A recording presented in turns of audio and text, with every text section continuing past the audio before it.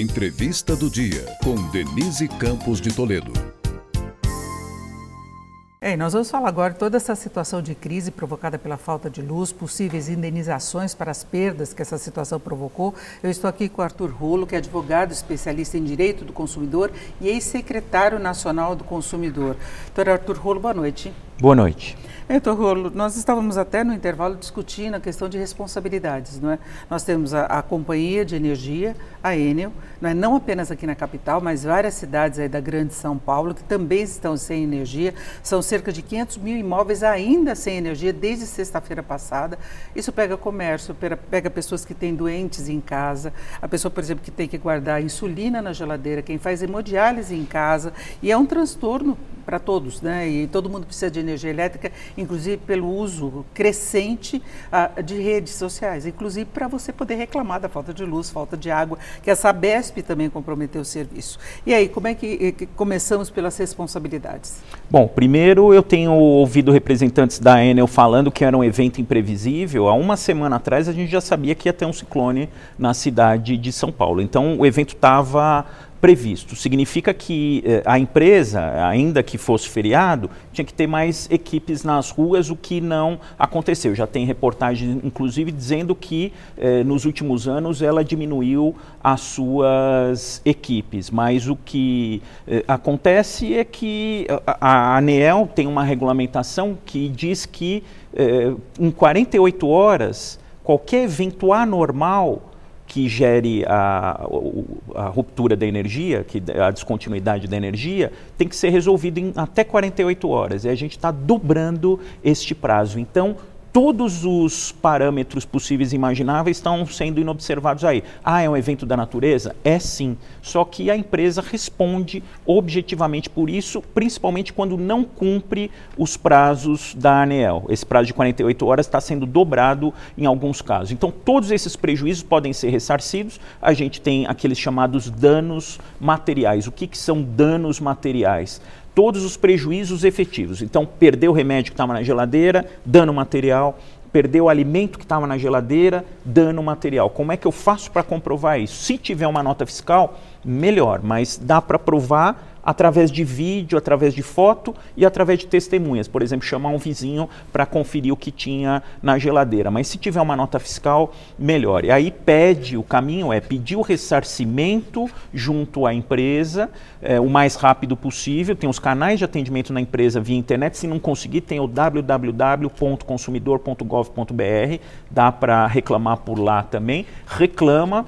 A empresa tem até 10 dias para dar a resposta. A resposta sendo positiva, ok. Se for negativa, que provavelmente em muitos casos vai ser evento da natureza e tudo, aí o caminho é a ação judicial. Lembrando que naquelas ações de até 40 salários mínimos, pode procurar o juizado especial sem a necessidade de contratar advogado. De pequenas causas, que é aqueles antigos juizados de pequenas causas, a gente chama hoje de juizado especial. O problema é mais sério, Denise, se a gente está diante de um comerciante.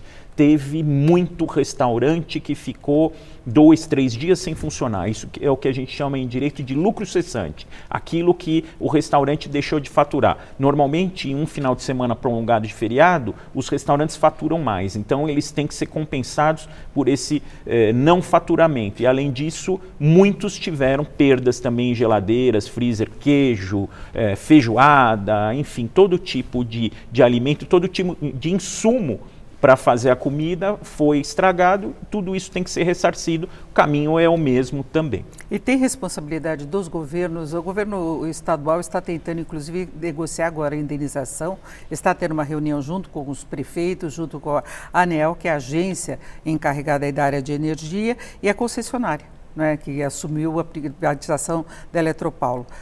Como ficam as responsabilidades? Você fala também da queda de árvores em cima da fiação.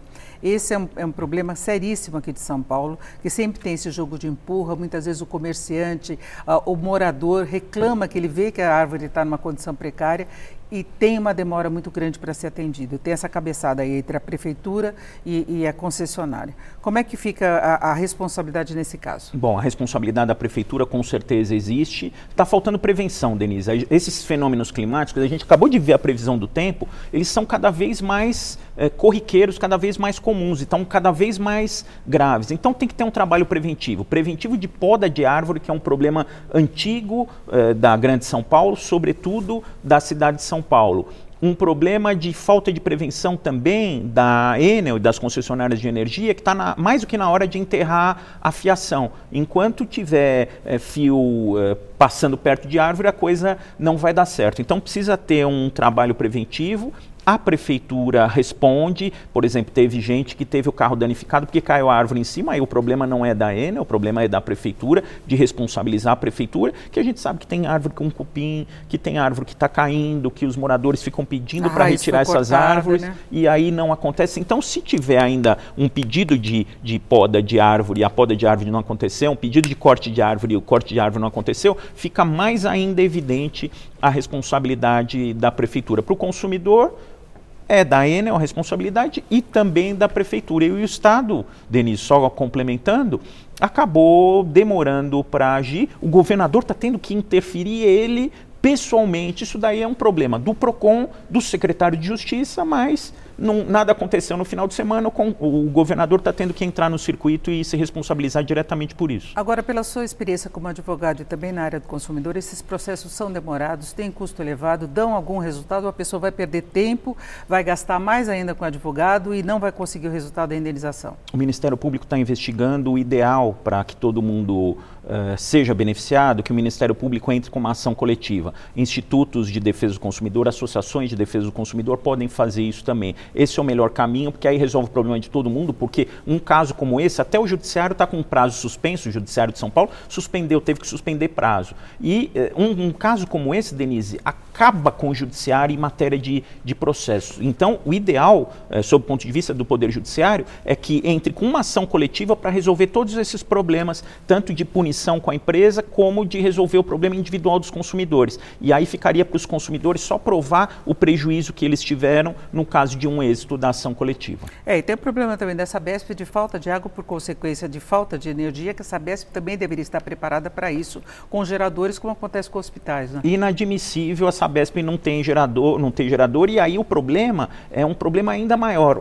Sem luz, o consumidor fica sem dignidade. Sem luz e sem água, ele não tem como ficar em casa. Teve gente que sem acabou internet, né? Sem internet, que hoje também é um serviço essencial. Teve consumidor, Denise, que acabou se hospedando em hotel porque não conseguia usar banheiro, não conseguia tomar banho, não conseguia fazer nada. Agora, antes de encerrar, mas eu queria saber a responsabilidade de seguradoras em relação a carros que foram danificados por causa de árvores, moradias que têm seguro residencial, não é? E nesses casos que são por consequência de fatores climáticos, tem indenização?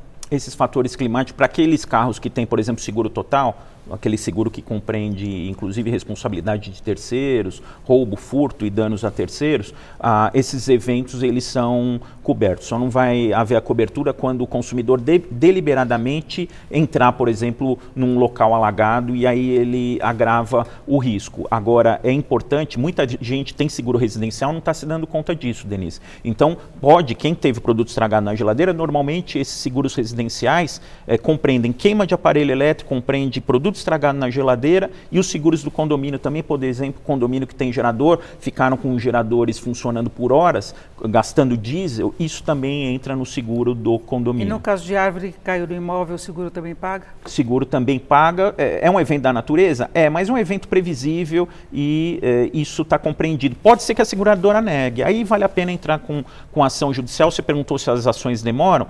Tem ações que demoram mais, outras demoram menos, mas é coisa de 1 ano até 1 ano em primeiro grau, no máximo, e mais 1, 2 anos em segundo grau, que é no tribunal. Então, até você receber o dinheiro, se não processar a prefeitura, porque aí demora muito mais, 3 anos, 4 anos está com dinheiro no bolso. Mas vale a pena, porque isso é exercer cidadania, não dá para deixar para trás uma situação como essa. É o direito do consumidor, do cidadão. Com certeza. Eu agradeço muito a participação do advogado Arthur Rollo, que é especialista em direito do consumidor e ex-secretário nacional do consumidor.